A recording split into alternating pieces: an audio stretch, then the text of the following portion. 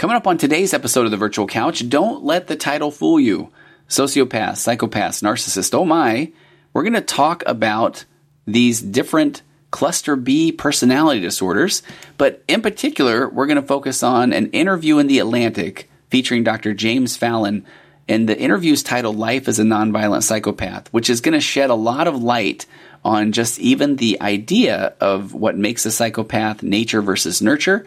And we're going to dig a little bit deeper into the concept of personality disorders, these cluster B personality disorders that tend to have a flair for the dramatic. And I think that this will bring a lot of awareness to somebody that feels like they might be in a relationship with somebody who might struggle with a personality disorder, if they feel like somebody in their family might struggle with a personality disorder. But some of the true gold here is in this interview with Dr. James Fallon, where he talks about kind of coming to an awareness that his behavior was not what he wanted it to be, especially with those that he cared for. So I feel like there's just a lot that you can learn today if you've ever wondered about any of these or feel like you're dealing with any of these types of personalities in your life. So that and plenty more coming up on The Virtual Couch.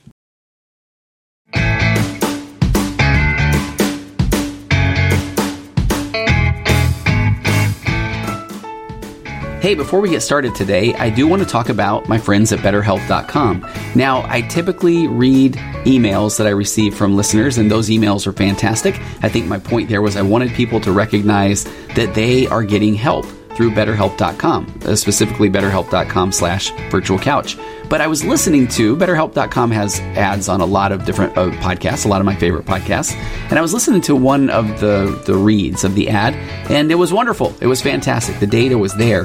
But, it kind of dawned on me, hey, I'm a therapist. I believe everybody could use a little bit of therapy in their life, truly, to be able to process difficult things, to be able to work through things that they've always kind of been stuck on, or things that have just kicked around in their head that they're afraid to talk about, or things that they're even aware of that are holding them back from living an incredible life. And I know part of that struggle can be finding a therapist. It can be if there aren't a lot of therapists in your area. And let's be honest, it can be, for a lot of people, there's still a very negative stigma around therapy. And it can be the process of having to go to a therapist, worrying about who I will see, who will I see in the parking lot or in the waiting room, or what if the receptionist gives me the stink eye. Whatever it is, I understand. So that's where BetterHelp.com comes in. So if you go to BetterHelp.com/virtualcouch, you can set up an account there, and they have a very broad range of expertise. I've looked through this. They have people that are amazing therapists with treating OCD, treating anxiety, depression, anxiety. I said anxiety, but lots of people that can treat anxiety there. But they have different modalities. My favorite one, acceptance and commitment therapy. They have acceptance and commitment therapy therapists, cognitive behavioral therapists. They have behavioral therapy. They have so many options there. But the key is when you sign up, when you go to BetterHelp.com/virtualcouch, you do fill out some assessment paperwork, and they do a very, very phenomenal job at matching you with a therapist that is going to most likely click. But here's the cool part. If you don't click with the therapist, they make it very painless to even change therapists. So there's a broad range of expertise in their counselor network, which might not be available in your local area. It's available for clients worldwide. You can log into your account anytime, and you can send a message to your therapist, and they will you'll get a timely and thoughtful response. Plus, you can schedule weekly video or phone sessions, so you don't necessarily have to come sit in the uncomfortable waiting room. And you can start communicating often in less than 24 hours. I'll be super honest. I have a very blessed practice. I get referrals literally daily from the podcast, from people that I've worked with before. And it honestly, it breaks my heart that sometimes I feel like I don't have enough time to even get back to people. And I feel so bad about that. And that's where I honestly love the fact that you can start communicating with somebody in 24 to 48 hours. If you have tried to find a therapist, sometimes you'll know that you might not hear back from them, and you're ready. You want help. So they're committed to facilitating great therapeutic matches, and it's easy. It's free to change counselors if you need it. It's more affordable, I'll be honest, than traditional offline counseling, and they have financial aid. So they really want you to start living a happier life today, and I'm going to be honest, I do too. So please go to BetterHelp.com/virtualcouch. If you do that, you will receive 10% off your first month's service. And now I can't lie. If you go to BetterHelp.com, /virtual couch and you go through there, then, sure, it's there is going to be a little something that can help me with the cost of the podcast. So I would be grateful if you went through betterhelp.com /virtual couch. All right. Go do it today. It's time to start getting help. betterhelp.com /virtual couch.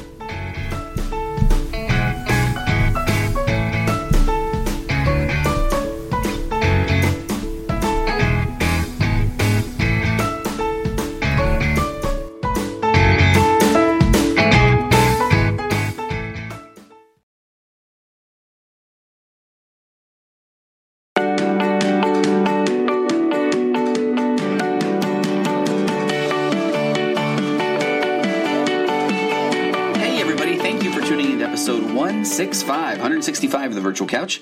I'm your host, Tony Overbay. I'm a licensed marriage and family therapist, certified mindful habit coach, writer, speaker, husband, father of 4, ultramarathon runner, and creator of The Path Back, an online pornography recovery program that is helping people reclaim their lives from the harmful effects of pornography. If you or anybody that you know is struggling to put pornography behind them once and for all, and trust me, it can be done in a strength-based, hold the shame, become the person you always knew you could be way, then please head over to pathbackrecovery.com, and there you can download a short ebook that describes 5 common mistakes that people make when trying to get rid of pornography once and for all. Again, that is pathbackrecovery.com.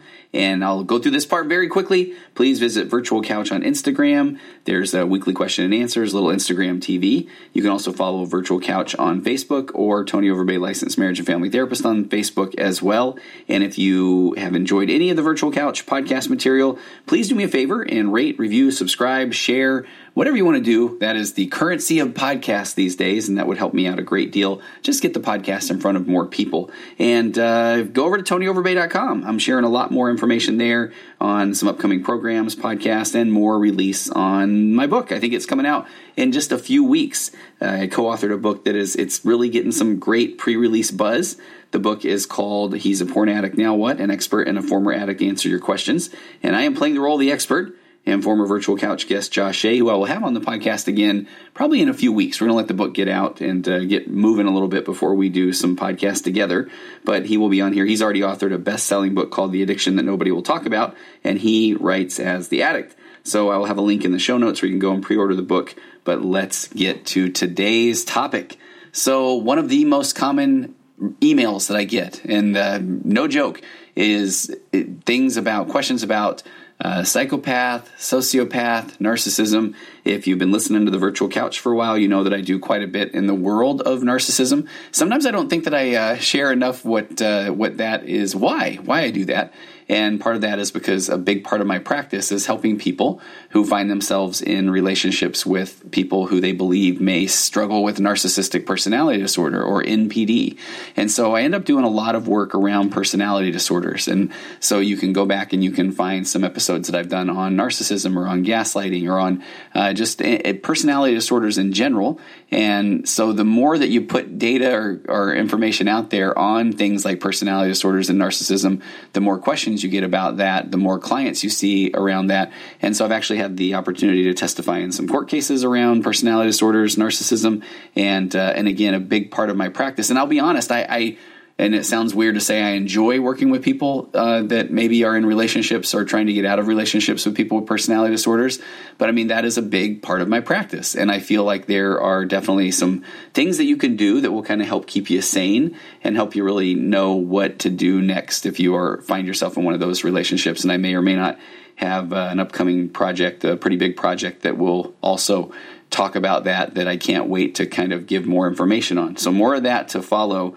But so I get a lot of emails about the podcast in general, which I am just so grateful for. I never anticipated getting the feedback that I would for the Virtual Couch. But a lot of them are, how can you tell if someone is a sociopath or a psychopath, or what's the difference between sociopathy and psychopathy, or narcissism and sociopathy, or sociopaths and narcissists, all of those type of things. So I've been meaning to do an episode like this for a long time, but I didn't want it to just sound very dry and clinical. So I thought what I would do is I want to start with an article that I stumbled upon years ago. Actually, before, I feel like I ran into this before I really started focusing more in the world of personality disorders. And this was an article in The Atlantic. It's at theatlantic.com. And of course, I will put the link to this article in my show notes. And I also want to be very, very clear that I am going to be reading almost word by word this article, because it's an interview, and it's called Life as a Nonviolent Psychopath. And it's something that really put me kind of one of these things that put me on the path of working with people with personality disorders, because I found this article just fascinating. And it's an article by a neuroscientist named James Fallon. And James Fallon has actually gone on to write a book that it's called The Psychopath Inside, a neuroscientist's personal journey into the dark side of the brain. And I ended up grabbing the book and also the audiobook, and I've listened to it a time or two. I think I've read the book twice and listened to the audiobook maybe 1.5 times, and recommended it to some people, because I'll run into people from time to time who they literally will say, hey, do you think that I'm a psychopath? And I feel like this is a nice way to kind of give an introduction on what psychopathy looks like. So I want to start by going over this article, and then I've got another article that I'll get to a little bit later, which is from a Dr. Stein, and that talks about a difference between sociopaths and narcissists, and we'll kind of go into the differences there. So this is a pretty interesting story, and again, the reason I wanted to be clear on that I'm reading this article is I know you can go read the article too, but a big part of what podcasts do is they kind of fill you in on some information when you're whether you're at the gym or whether you're in the car, on a walk, that sort of thing. So I want to provide that information because I think it gives a nice background on what psychopathology looks like, psychopathy. But especially in this Life as a Nonviolent Psychopath, I feel like this neuroscientist, James Fallon, really kind of lays out maybe the whole nature-nurture debate, or how can someone be like he says, a nonviolent psychopath. So let's kind of dig in here. So it says neuroscientist James Fallon discovered through his work that he has the brain of a psychopath, and subsequently learned a lot about the role of genes in personality and how his brain affects his life. And I would encourage you, if you kind of wonder anything about even narcissism, or can a narcissist be cured, or can you bring awareness to a narcissist, I think there's a pretty interesting part that we're going to get to, and probably I would guess about 10-15 minutes, that talks about his awareness, Dr. Fallon's awareness around once he recognized that he had the brain of a psychopath, and what he's done with that, especially with regard to family. And I think that is where, when I talk about, sometimes I talk about working with what I'll call a unicorn, which is a narcissist who, doesn't believe that anything is wrong with them whatsoever. But if they are about to lose perhaps family, job, career, that sort of thing, that's when I've run into some people who have kind of said, okay, fine. Maybe I am a narcissist, but if so, what do I do with it anyway? It's like you get them and they're willing to listen or look at what their behavior may be doing or causing to close personal relationships, especially members of the family. And I feel like Dr. Fallon talks very, very directly toward that here in a little bit. So it said in 2005, James Fallon life started to resemble the plot of a well-honed joke or a big screen thriller. So he's a neuroscientist. He's working in his lab one day, and he thinks that he's stumbled upon a big mistake. So he's researching Alzheimer's, and he's using his healthy family members' brain scans kind of as a control group. So he had asked several members of his family, including himself, to do these functional MRIs, and which are brain scans, and he's going to put those in a pile. And then he also was simultaneously reviewing the functional MRIs of murderous psychopaths for a side project. Already pretty wild. Here you've got a neuroscientist, Dr. Fallon, who can do everything from looking at researching Alzheimer's in the brain, and also has this side project about murderous psychopaths. So it appears, though, that one of the killer scans has been shuffled into the wrong batch. So it says the scans are anonymously labeled, so the researcher has a technician break the code to identify the individual and his family and place his or her scan in its proper place. And in the book, The Psychopath Inside, a Neuroscientist's Personal Journey into the Dark Side of the Brain, if I remember correctly, this was a pretty interesting part where I believe it talked about him wondering, which I'm sure you can imagine, who in my family is a psychopath, right? That he knows, oh my gosh, when this researcher technician breaks the code, he can't wait to tell Aunt Phyllis or Uncle Ron or whoever it's going to be that they, or maybe he's not going to tell them when he finds out that they have the brain of a psychopath. So when he sees the results, however, Fallon immediately orders the technician to double check the code, but no mistake has been made. The brain scan that mirrors those of psychopaths belongs to Dr. Fallon.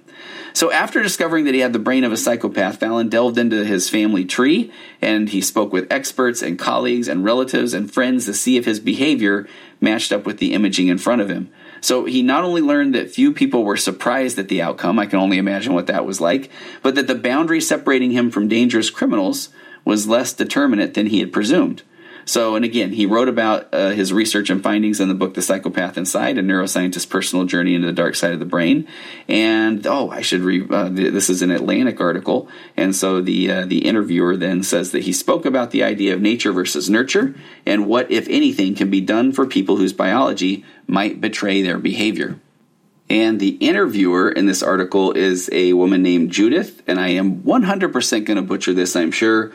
Ohikaraway. So I don't know her, but it's an amazing interview. And so from this point forward, I will refer to the interviewer as Judith, even though we are not on a first name basis. Although, Judith, if you hear this interview, it would be wonderful to talk to you, and perhaps we would hit it off well, and we could be on a first name basis. But so Judith said that we spoke about the idea of nature versus nurture, and again, what, if anything, can be done with people whose biology might betray their behavior. I love that concept of whose biology might betray their behavior. So she says one of the first things that you talk about in your book is the often unrealistic or ridiculous ways that psychopaths are portrayed in film and television. Why did you decide to share your story and risk being lumped in with all of that? That was a very awkward reading of the question by me, but I appreciate her question of, Dr. Fallon did not necessarily he did not have to go public with this kind of research, because the research is no doubt saying, hey, this guy is a psychopath. He's admitting it. His brain scan shows that. So he says, I'm a basic neuroscientist, stem cells, growth factors, imaging genetics, that sort of thing. When I found out about my scan, I kind of let it go after I saw the rest of my families were quite normal. He said, I was worried about Alzheimer's, especially along with my wife's side, and we were concerned about our kids and grandkids. Then my lab was busy doing gene discovery for schizophrenia and Alzheimer's and launching a biotech startup for our research on adult stem cells. We won an award, and I was so involved with other things that I didn't actually look at my results for a couple of years. Dr. Fallon goes on to say, this personal experience really had me look into a field that I was only tangentially related to, and burnished into my mind the importance of genes and the environment on a molecular level. So, and we're going to get into this quite a bit as well. This genes, the genetics, and the environment, which again, we're going into both nature and nurture. So he said that for specific genes, those interactions can really explain behavior. And what is hidden under my personal story is a discussion about the effect of bullying, abuse, and street violence on kids. So Judith went on to say, you used to believe that people were roughly 80% the result of their genetics and 20% the result of their environment. How did this discovery cause a shift in your thinking? And so he said he went into this with the bias of a scientist who believed for many years that genetics were very, very dominant in who people are, and that your genes would tell you who you were going to be. And then he said, it's not that I no longer think that biology, which includes genetics, is a major determinant. I just never knew how profoundly an early environment could affect somebody. He said, while I was writing this book, my mother started to tell me more things about myself. She said that she had never told me or my father how weird I was at certain points in my youth, even though I was a happy-go-lucky kind of kid. And he said, as I was growing up, people all throughout my life said I could be some kind of gang leader or mafioso don because of certain behaviors. He said some parents forbade their children from hanging out with me. They wonder how I turned out so well, a family guy, successful, professional. I'd never been to jail and all that. He said that he asked everybody he knew, including psychiatrists and geneticists that have known him for a long time and knew his bad behavior, what they thought. He said that they went through very specific things that I had done over the years and said, that's psychopathic. And I asked them why they didn't tell me, and they said, we did tell you. We've been telling you all along. He said, I argued that they had been calling me crazy, and they said, no, we've been saying that you're psychopathic. He said, I found out that I happen to have a series of genetic alleles, or warrior genes. And I haven't heard of these warrior genes before, but that these warrior genes, he said, had to do with serotonin and were thought to be at risk for aggression, violence, and low emotional and interpersonal empathy. So if you're raised in an abusive environment, that's how those things may manifest. He said, but if you're raised in a very positive environment, that can have the effect of offsetting the negative effects of some of the other genes. And I think that's where things get really interesting. So now we've got a combination of nature and nurture. So Dr. Fallon said, I had some geneticists and psychiatrists who didn't know me examine me independently and look at the whole series of disorders I've had throughout my life. None of them have been severe. I've had the mild form of things like anxiety disorder and OCD, but it lined up with my genetics. And I remember specifically from the book that his form of OCD is something called scrupulosity. And if I remember correctly, he was raised Catholic, and what scrupulosity is it's the OCD of religious thought. And that's another area that I've happened to find myself working a fair amount in. And that wasn't something that I thought that I would be working in when I started my practice. But I work with, Catholicism, Mormonism. Some of these are the faith communities that really struggle the most with this scrupulosity or OCD of religious thoughts. But he went on to say, but these things lined up with his genetics. So the scientist then said, for one, you might never have been born. He said, my mother had miscarried several times, and there probably were some genetic errors. They also said that if I hadn't been treated so well, I probably wouldn't have made it out of being a teenager. And I thought this was interesting. Again, just reading off of the page, you can't necessarily gauge emotion. But he says, I probably wouldn't have made it out of being a teenager. I would have committed suicide or gotten killed because I would have been a violent guy. So again, there he's saying that if I hadn't been treated so well, so there comes that concept of nurture, right? Nurture versus nature. So the interviewer, Judah, said, how did you react to hearing all this? And he said, and I love this, I said, well, I don't care. And they said, that proves that you have a fair dose of psychopathy. Scientists don't like to be wrong. And he went on to say, and here's where things get really interesting as well. He said, I'm narcissistic, so I hate to be wrong. But when the answer is there before you, you have to suck it up, admit it, and move on. He said, I couldn't. I started reacting with narcissism, saying, okay, I bet I can beat this. Watch me and I'll be better. And then I realized my own narcissism was driving that response. And he said, if you knew me, you'd probably say, oh, he's a fun guy, or maybe he's a big mouth and a blowhard narcissist. But I also think you'd say, all in all, he's interesting and smart and okay. But here's the thing, he said, the closer to me you are, the worse it gets. And I just kind of want to pause here before I go further. Here's where I think things get pretty interesting about even his awareness around his narcissism, which I'm wondering if it came at a later date.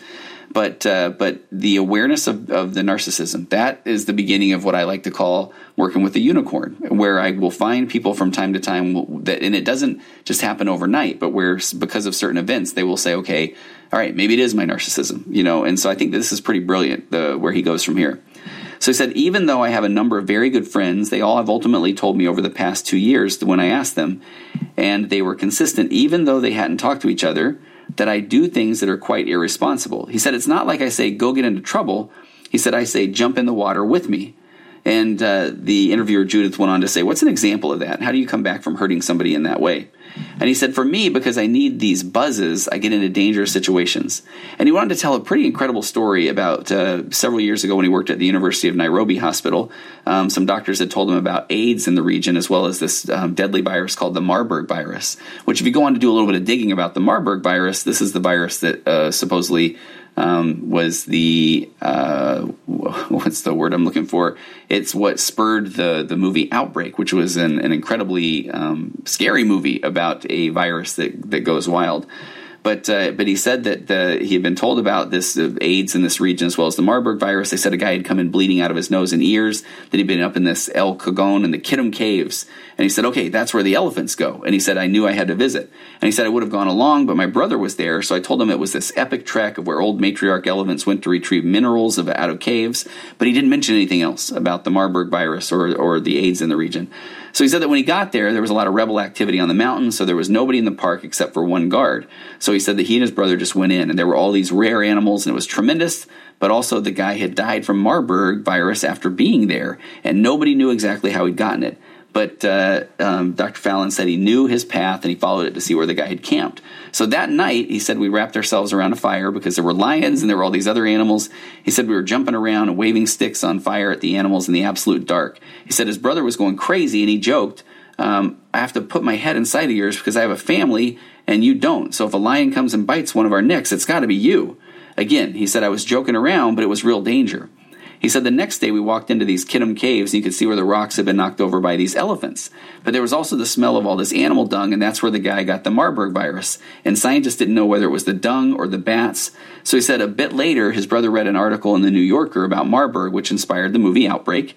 And he asked him if he knew about it. He asked Dr. Fallon, did you know about the Marburg virus there? And he said, yeah, wasn't it exciting? Nobody gets to do this trip. And he called me names, and he said, not exciting enough. We could have gotten Marburg. We could have gotten killed every 2 seconds. And Dr. Fallon went on to say, all of my brothers have a lot of this machismo and brio. He said, you've got to be a tough guy in our family. But deep inside, he said, I don't think that my brother fundamentally trusts me after that. And why should he, right? To me, it was nothing. So after all of this research, Dr. Fallon said, I started to think of all this experience as an opportunity to do something good out of being kind of a jerk my entire life. So he said, instead of trying to fundamentally change, because it's very difficult to change anything, he said, I wanted to use what could be considered faults, like his narcissism, to an advantage, to do something good. Stop the podcast right there. I mean, that's the thing that I just wish, in this world of narcissism, where narcissists are looking through, as my guest Christine Hammond said long ago, these fused on yellow lens glasses where they truly don't think that they're doing anything wrong, which that's one of these key components of narcissism, is they're doing nothing wrong with their version of ego or of self. So this is huge to see him say, I wanted to use what could be considered faults like narcissism to an advantage to do something good. So the interviewer Judith from The Atlantic said, what is that involved? And here's where I think things are just pretty incredible as far as if we're heading toward this world of the unicorn. He said, I started with simple things of how I interact with my wife, my sister, and my mother. Even though they've always been close to me, I don't treat them all that well. And again, the awareness that Dr. Fallon has here, but it came at through a tremendous amount of time, work, this sort of thing.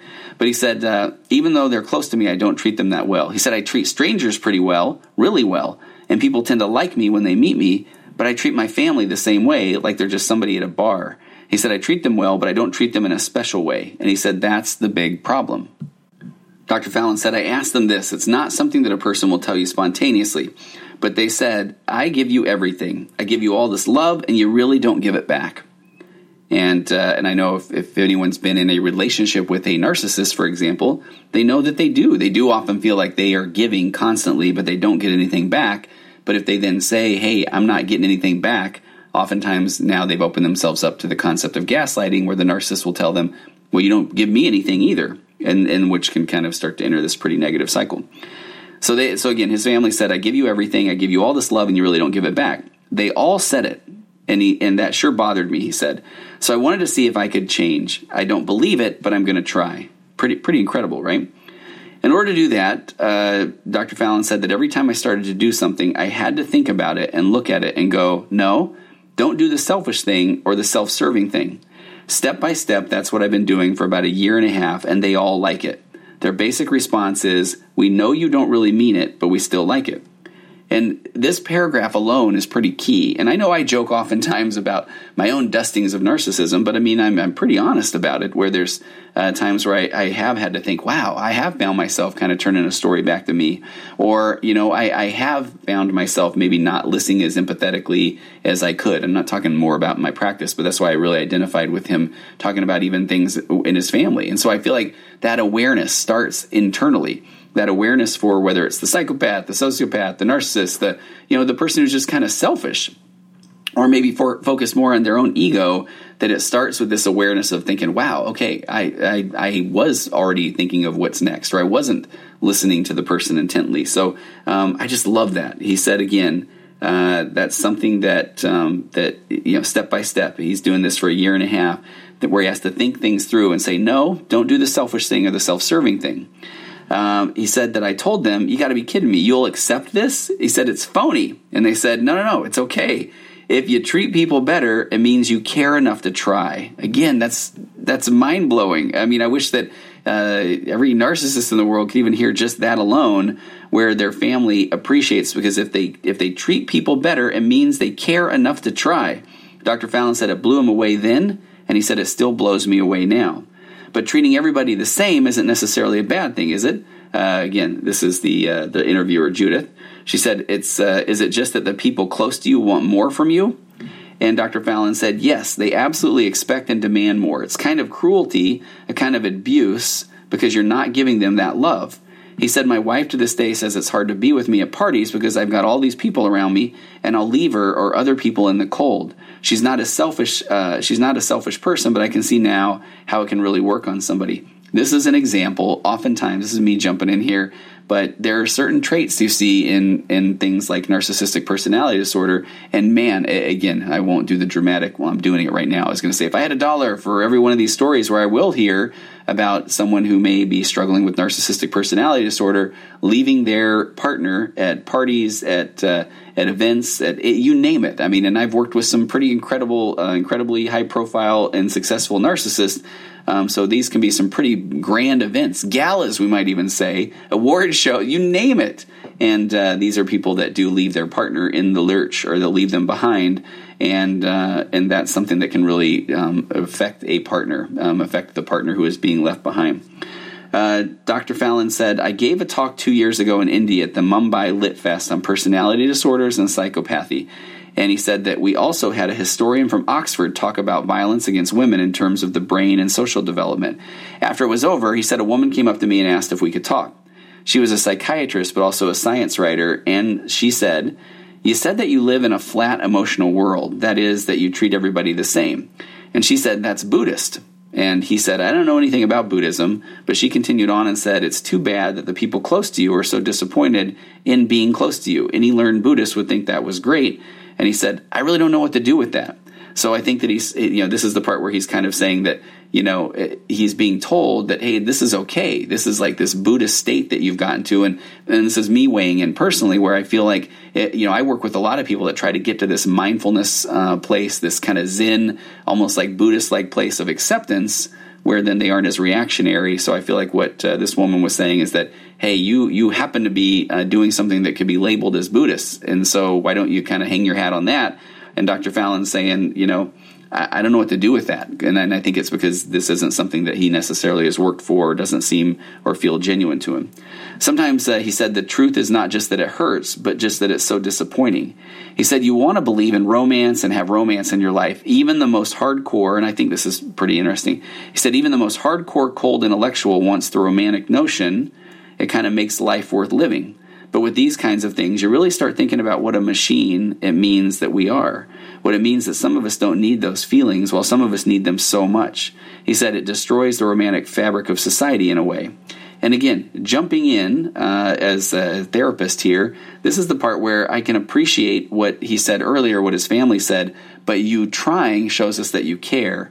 And so a lot of times, if I jump back into my couples therapist world of this emotionally focused therapy, this EFT that I love, is that we really do try to dig down to these truths. Because if someone doesn't know, here comes the cliche, if somebody doesn't know what they don't know, if they don't even know what a true connection or emotional attachment feels like, they've never seen it modeled, and they truly don't know what it feels like, the way to start, if we're ever going to have that emotional connection with somebody, it's important that the person has the awareness to say, I guess I don't really know. I don't understand what you're asking for, partner, or what you're saying, therapist.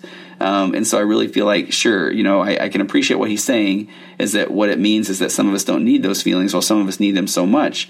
He said it destroys the romantic fabric of society in a way, but marriage therapists here recording this podcast sees that the lack of awareness of what we're even dealing with is what really can destroy that romantic fabric of society. And that when people do have the awareness of, okay, maybe I don't understand what this emotional attachment or connection looks like, feels like, should be like, that's where we can start to grow toward that. When the person can feel like they can open up and say, I don't even know what I'm trying to get out of this relationship, that's when the healing can really start to happen. So Dr. Fallon says, so what I do in this situation is I think, how do I treat the people in my life as if I'm their son or their brother or their husband? He said it's about going the extra mile for them so that they know, I know that this is the right thing to do. He said, I know when the situation comes up, but my gut instinct is to do something selfish. So instead, I slow down. I love that he said that. I slow down and I try to think about it. He said it's like dumb behavioral modification. There's no finesse to this. But I said, well, why does there have to be finesse?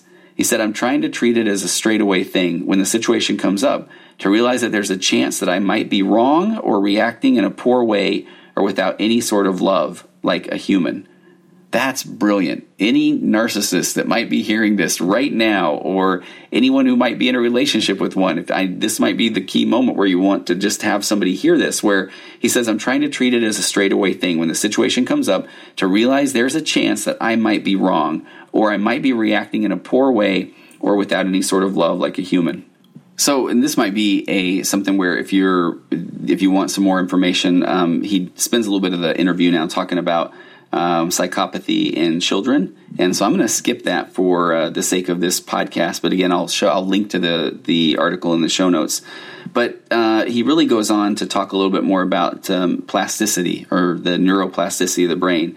So he said that he still, as a neurologist, he said he still really doubts a bit about plasticity.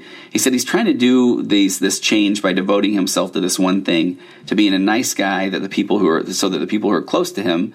But it's sort of a game, he says, he's playing with himself, because he says he doesn't really believe it can be done, and it's a challenge. But he said in some ways, though, the stakes are very different. Or, I'm sorry, Judith, the interviewer, says, in some ways, though, the stakes are different for you because you're not violent, and isn't that the concern? Relative to your own life, your attempts to change may positively impact your relationship with your friends, family, colleagues. But in the case of possibly violent people, they may actually harm others. And Dr. Fallon says the jump from being a pro-social psychopath, or somebody on the edge who doesn't act out violently, to somebody who really is a real criminal predator, he said, isn't that clear. He said, for me, I think I was protected because I was brought up in an upper middle class, educated environment with very supportive men and women in my family. So there may be a mass convergence of genetics and environment over a long period of time. But he said, what would happen if I lost my family or I lost my job? Then what would I become? He said, that's really the test. And I think this is, I do get people often that say that they feel like their teenager or maybe even their kid lacks empathy. And I've done some episodes on how to create empathy. There's a 2-part episode I did somewhere back in the episode numbers, maybe 70s, 80s, 90s, where it really does talk about how to model empathy. And I really encourage you to go back and find those episodes, because it's some really nice ways to kind of talk through or show how you express empathy, or to get someone thinking a little bit more empathetically. But so what Dr. Fallon said is, for people who have the fundamental biology, he said the genetics, the brain patterns, and the early existence of trauma, first of all, if they're abused, he says they're going to be ticked off and have a sense of revenge. He said they're going to think thoughts often like, I don't care what happens to the world because I'm getting even. But he said a real primary psychopath doesn't need that. He said they're just predators who don't need to be angry at all. They just do these things because of some fundamental lack of connection with the human race, with individuals, and so on.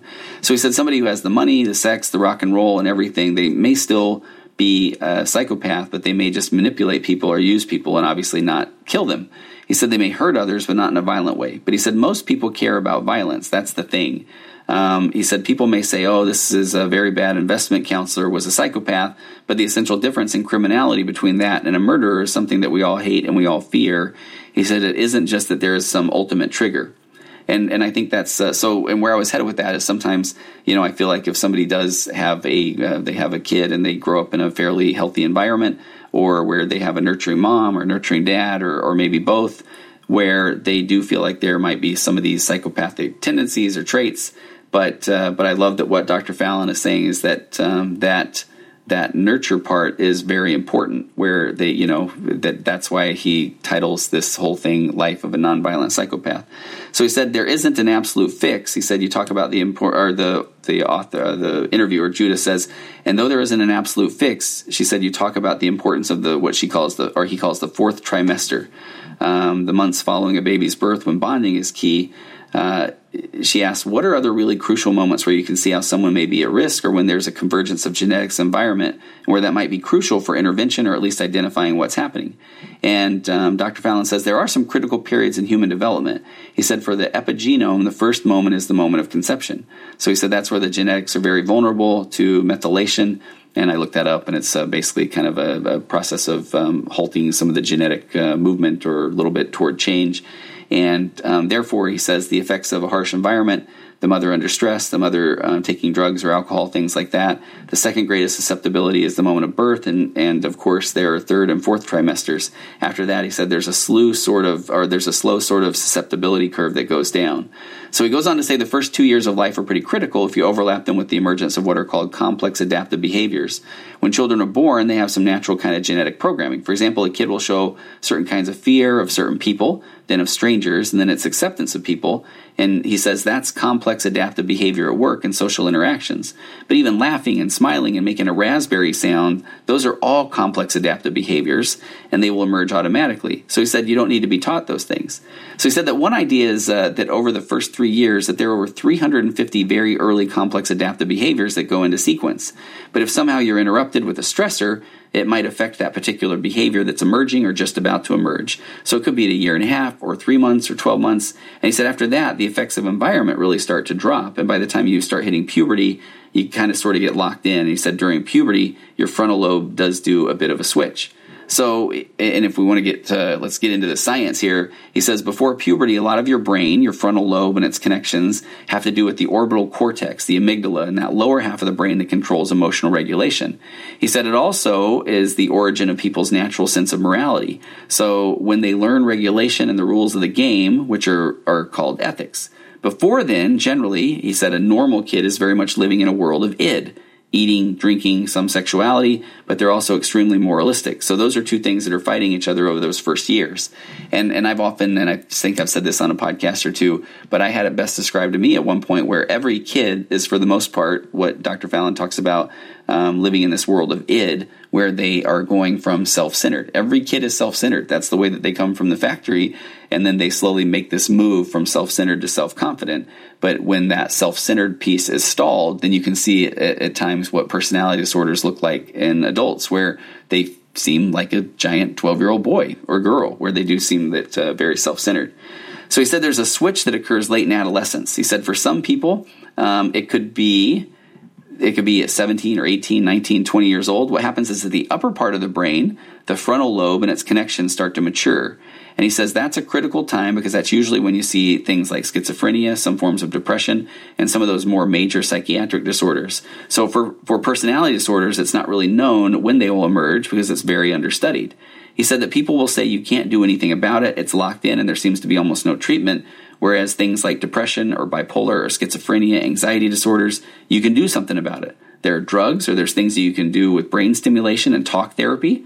And he said that's where big pharma and the whole industry goes. But he said you really start to see personality disorders emerge around puberty. But for some children who might be primary psychopaths, that is, they have all the genes and their brain sort of set in this, quote, third trimester, this can start emerging very early, around 2 or 3 years old.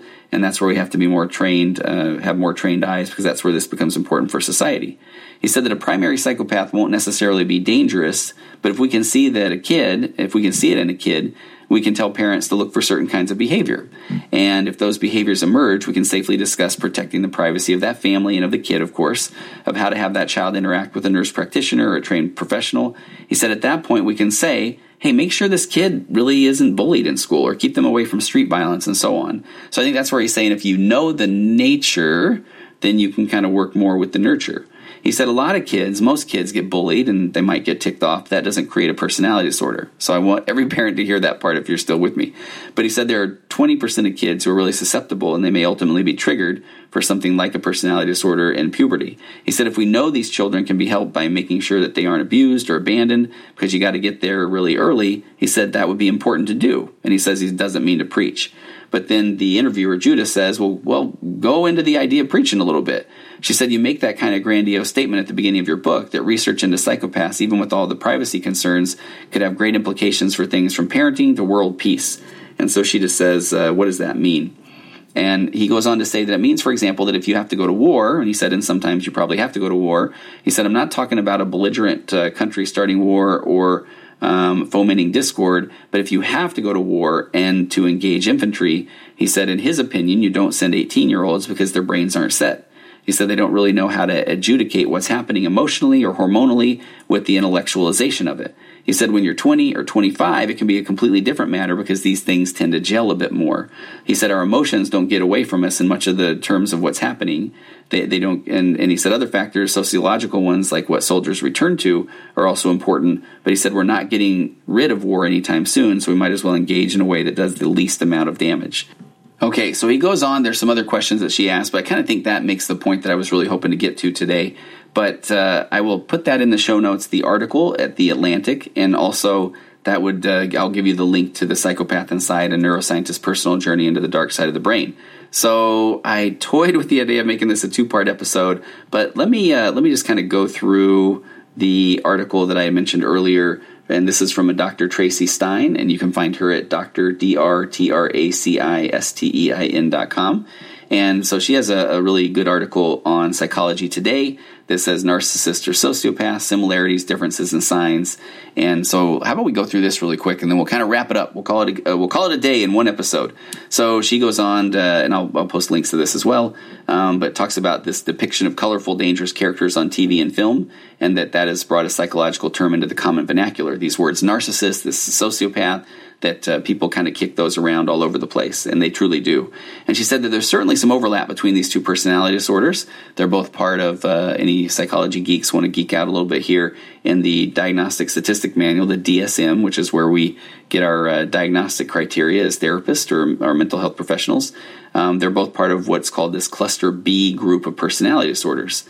And those are comprised of things like narcissism, histrionic personality disorder, antisocial personality disorder, or borderline personality disorder. So, and sociopathy is actually captured by the diagnosis of antisocial personality disorder, or APD, as some call it. So despite both being part of this, what they call this dramatic and erratic cluster, this cluster B personality disorders, the two disorders are definitely not interchangeable, and they're also not so easy to identify day to day. So she says that it's much easier to spot narcissists or sociopaths or those who are, quote, off in some way on TV than it is in real life for a variety of reasons. So she goes into these 7 reasons why it can be tough to spot them, and I just wanted to go through that very quickly.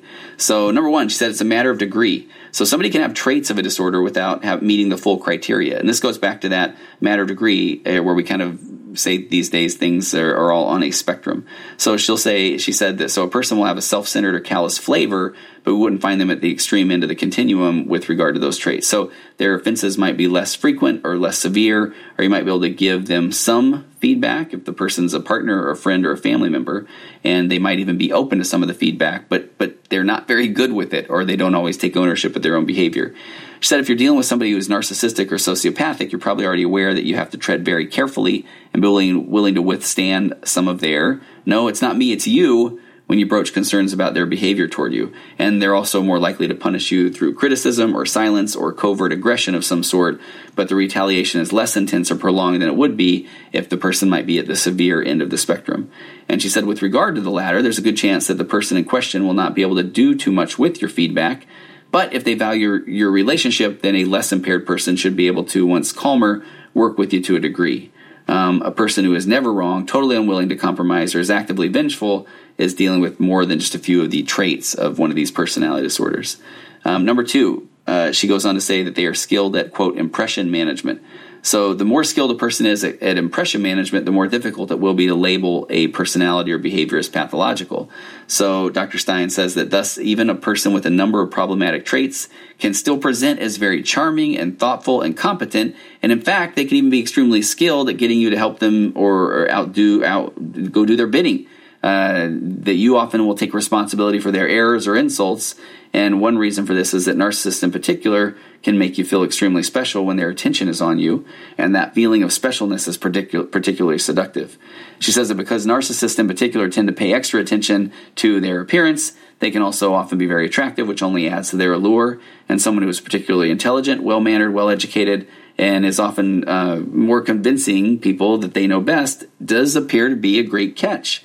And that leads to number 3, and this is one of the main reasons I wanted to talk about her take on this in her article. They have a, quote, sixth sense for spotting the right people to manipulate.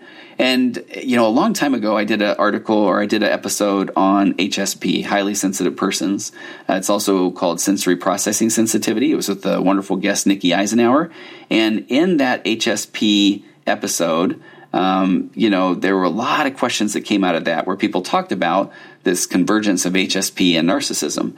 And so the more you start to do some digging around that, you do find that a lot of people that are highly sensitive do end up in relationships with people that are on this spectrum of narcissistic personality disorder. So the big question is why? And I think Dr. Stein does a nice job explaining that.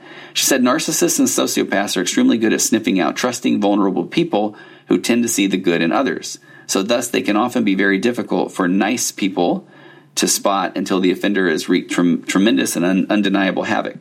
She said repeatedly, because people tend to view others as subscribing to a generally accepted moral code, such as that lying and harming others is wrong, even an otherwise savvy person can work hard to find the, quote, good reason why somebody must be acting off, rather than identifying the problem as personalities or behaviors for what they are. So feelings of anger or distrust or fear about what we know about a loved one will cause great distress, otherwise known as what's called cognitive dissonance, where kind of what you're seeing and what you're hearing are completely different things. So as a result, most of us will wind up resolving this cognitive dissonance by reinterpreting facts that feel at odds with what we need and what we want to believe about somebody. She went on to give an example of somebody I wasn't familiar with named Michael Mastromarino. She said he's a good example of somebody who exhibited significant narcissistic and sociopathic traits, but for years nobody around him knew the nefarious things that he was capable of. Mastromarino was a very successful dentist with a, quote, perfect life, a grand home, a trusting wife, and beautiful children. He is also a master excuse maker, serial philanderer, abused prescription drugs, and was convicted of running a multi-million-dollar scam in which he took body parts from funeral homes and sold them for medical research. But for years, his wife believed his lies and excuses because she was so in love with him. And as his childhood sweetheart, she saw him only in this drive to succeed, and that he was this handsome, charming young man with whom she'd fallen in love. In a recent documentary, she spoke about how it remained incomprehensible to her that he could be guilty of the above until the evidence was truly overwhelming. Number 4, they look just like you. She said, related to number 3, reading criteria for either disorder or watching news reports of criminals after their capture can lead one to assume that narcissists and sociopaths are easy to spot. Yet narcissists and sociopaths typically look just like you and me, or even better, given the narcissist's devotion to appearance. And she gave some examples of other people that she said Bernie Madoff, the Dapper Don, John Gotti, this Mastromarino, all, quote, normal-looking people who were very polished, well-dressed, smooth, and successful. She said your colleague, relative, neighbor, physician, dog walker, or anybody else can have these traits, and you probably wouldn't even know it. Number 5, sometimes they just don't seem to fit the, quote, profile. So although men are much more likely to meet the criteria for narcissism and sociopathy, women, too, can fit into these categories. Thus, the nice old lady down the street may be much more complex and less kind than you assume she is. Related to the impression management tendency, Dr. Stein says that narcissists may become involved in charitable or other, quote, good guy causes, not because they care so much about the cause, but because it makes them look good. She said sociopaths would only engage in, quote, good works if it gave them an opportunity to scam people or otherwise work a system they've gained entry into. Number 6, she said that they won't necessarily commit an obvious crime. Rates of sociopathy are higher in prisons and other forensic settings than in the general population, 70% versus 0.2 to 3% respectively. So she says it's logical to associate sociopathy with obvious criminality, yet money and privilege can enable somebody to commit either type of a crime or a callous act that is more difficult to detect or for which somebody is less likely to be convicted of something illegal. So as an example, she said a wealthy business owner or an executive can repeatedly default on debts. They can bully workers, they can harass employees, or misrepresent a product to consumers. These behaviors are callous, immoral, and in often cases illegal, but they're also much more difficult to prosecute than a petty theft caught on a surveillance camera for a variety of reasons. And again, because these personalities are particularly good at selecting their victims, often their targets are in a social or economic position that makes it difficult or impossible for them to fight back. And then finally, she said that they can be harmful without being dangerous. So particularly in the case of narcissists, they can be emotionally hurtful, manipulative, and vengeful. She said some narcissists are physically aggressive when they feel psychologically injured, but all aren't. She said, similarly, although narcissists like sociopaths believe they are exempt from the normal rules that govern the rest of us, they're typically less impulsive and less likely to cause harm or commit a crime than sociopaths are. Thus, a cheating or verbally abusive partner or a friend who betrays you repeatedly or a personally exploitive colleague can cause hurt and havoc that leaves no visible scars. So then she quickly paraphrases the criteria for both narcissistic and antisocial personality disorder. So, and again, antisocial personality disorder is the personality disorder that sociopaths fit into. And she said, keep in mind that somebody can meet many criteria for both of these as well as other disorders. So remember, narcissistic personality disorder. So pervasive pattern of grandiosity, a need for admiration, a lack of empathy, as indicated by 5 or more of the following. They have a grandiose sense of self-importance. They exaggerate achievements, expect to be recognized as superior without commiserate achievements. Number 2, they're preoccupied with fantasies of unlimited power, success, brilliance, beauty or ideal love. Number 3 believes he or she is special, and they can only be understood by similarly special, high-status people. Number 4, they require excessive admiration. Number 5, they have a sense of entitlement. Number 6 is interpersonally exploitive. Number 7 lacks empathy. Number 8 is envious of others or believes that they are envious of him or her. Number 9 shows arrogant, haughty behaviors or attitudes. And I think if you go back and listen, I've done an episode or two on these other subtypes of narcissism. And because people will say, well, the person I'm worried about doesn't fit those criteria. And again, these are the diagnostic statistic manual's criteria for narcissism, but it appears that there are going to be some subtypes of narcissism most likely referenced in future diagnostic materials. So I would encourage you to go listen to those episodes. But then she talks about antisocial personality disorder, and this is a pervasive pattern of disregard for and violation of the rights of others occurring since the age of 15 is evidenced by 3 or more of the following. Failure to conform to social norms is evidenced by repeatedly performing acts that are grounds for arrest. Number 2, deceitfulness. Number 3, impulsivity. Number 4, irritability and aggressiveness is indicated by repeated physical fights or assaults. Number 5, reckless disregard for the safety of others. Number 6, consistent irresponsibility is indicated by repeated failure to sustain consistent work, behavior, or honor financial commitments. Number 7, lack of remorse is being indifferent to or rationalizing having hurt others. And then the last one is if the individual is at least 18 years of age. So, again, where does this leave us? More research has shown that several types of harmful personalities do have these traits in common. Dr. Stein referenced some Paul House study by this Paul House and colleagues. They've studied what they refer to as, they call it the dark tetrad, consisting of narcissists, psychopaths, Machiavellans, and sadists. And traits such as callousness and lack of empathy are common to all of them. And someone can be a narcissist who may also be sadistic, or a sociopath who also might be Machiavellian, etc. But the bottom line, she says, is that although terms like narcissist and sociopath are in our common vernacular, there are important differences between them. And that said, they're not mutually exclusive. So if here's the bottom line, you find yourself in a toxic relationship, or you feel like a situation is too much to handle, it is definitely worth seeking counseling to help you take care of yourself and to prevent further problems. So that is a lot of information that I threw out at you today. I hope that is okay. I hope you kind of hung with me. And again, I think the bottom line here is if you are in a relationship that is unhealthy, then I definitely would encourage you to seek counseling. And I think here's one of the things where I didn't say I maybe could have gone with this at the beginning, but sociopath versus psychopath. I'll end with this one. This is from a healthyplace.com article on personality disorders. It just says that sociopaths are often called psychopaths and vice versa, but there are differences between a psychopath and a sociopath. Psychopaths, for example, are far more likely to get in trouble with the law, while sociopaths are more likely to blend in with society. And while sociopaths and psychopaths do share some traits, psychopathy, which we just talked about was antisocial personality disorder, is generally considered less severe than psychopathy. And so we talked about what is a sociopath. Psychopaths can be thought of as more severe form of sociopathy with more symptoms. Therefore, all psychopaths are sociopaths, but not all sociopaths are necessarily psychopaths.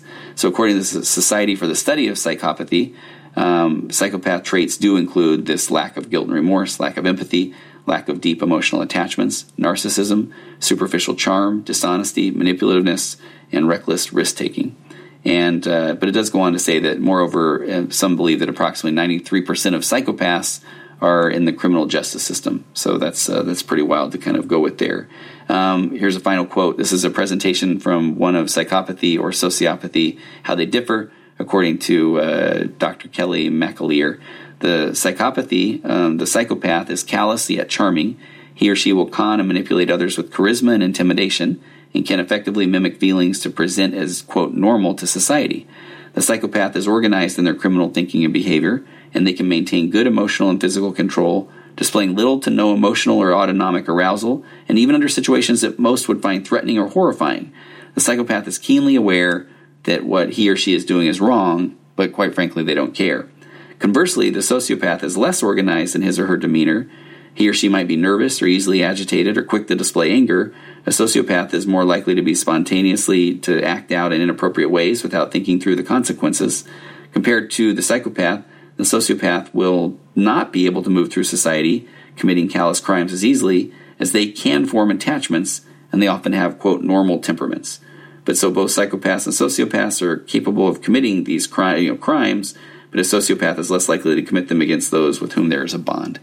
There you go. All you've ever wanted to know about psychopaths, sociopaths, narcissists, and again, Dr. James Fallon's book about life as a nonviolent psychopath is pretty fascinating if you really are interested in this type of thing. All right. Hey, thanks for sticking with me this long. Hey, we made it into one episode. All right. Have a wonderful week, and I will see you next time on the Virtual Couch.